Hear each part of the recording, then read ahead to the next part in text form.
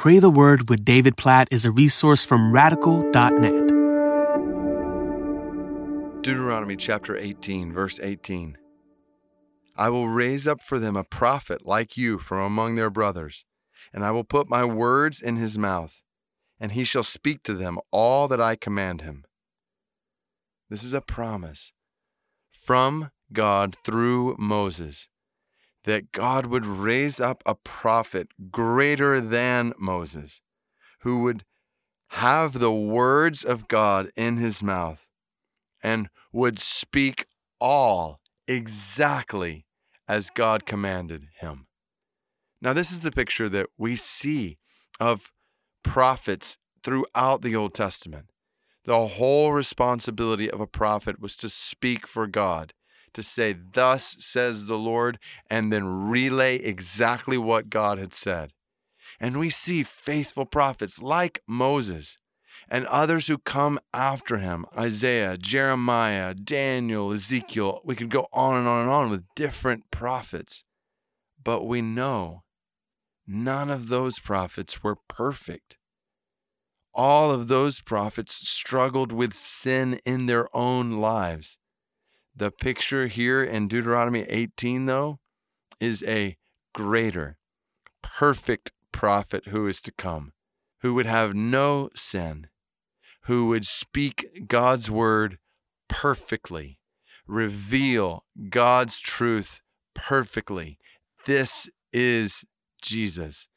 Deuteronomy chapter 18 is pointing us ultimately to Jesus, to the coming of a perfect prophet who would speak the words of God perfectly, reveal the truth of God without any hint of error, sin, or impurity.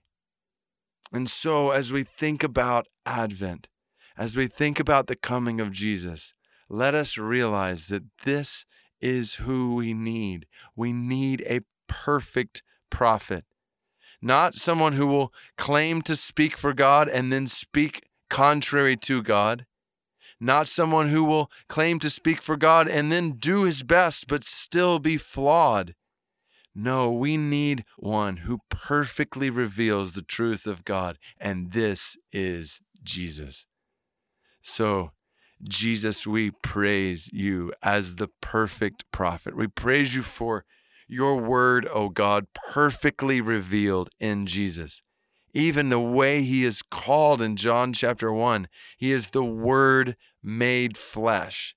Your revelation perfectly exemplified in human form. Jesus, we praise you for your perfection. We praise you for speaking exactly the words of God, obeying perfectly the commands of God. We praise you for there is no one like you.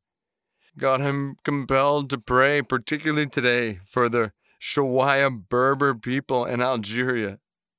2.3 million of them. No known followers of Jesus. Pretty much 100% Muslim.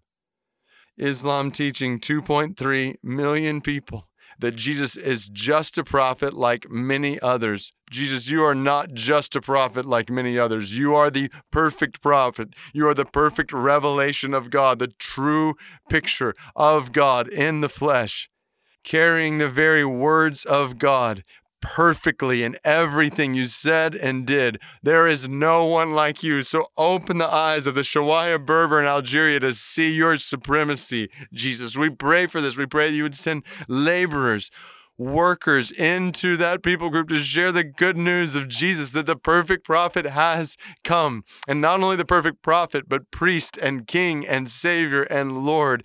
There is no one like you, Jesus. We praise you for your coming, for your revelation of God to us, for making a way for our salvation and reconciliation and restoration to God. All glory be to your name. Be exalted for your unique perfections, we pray. As the church, in the church, exalt yourself, and in the world, among the nations, we pray. May the name of Jesus be exalted. We ask for this in Jesus' name. Amen.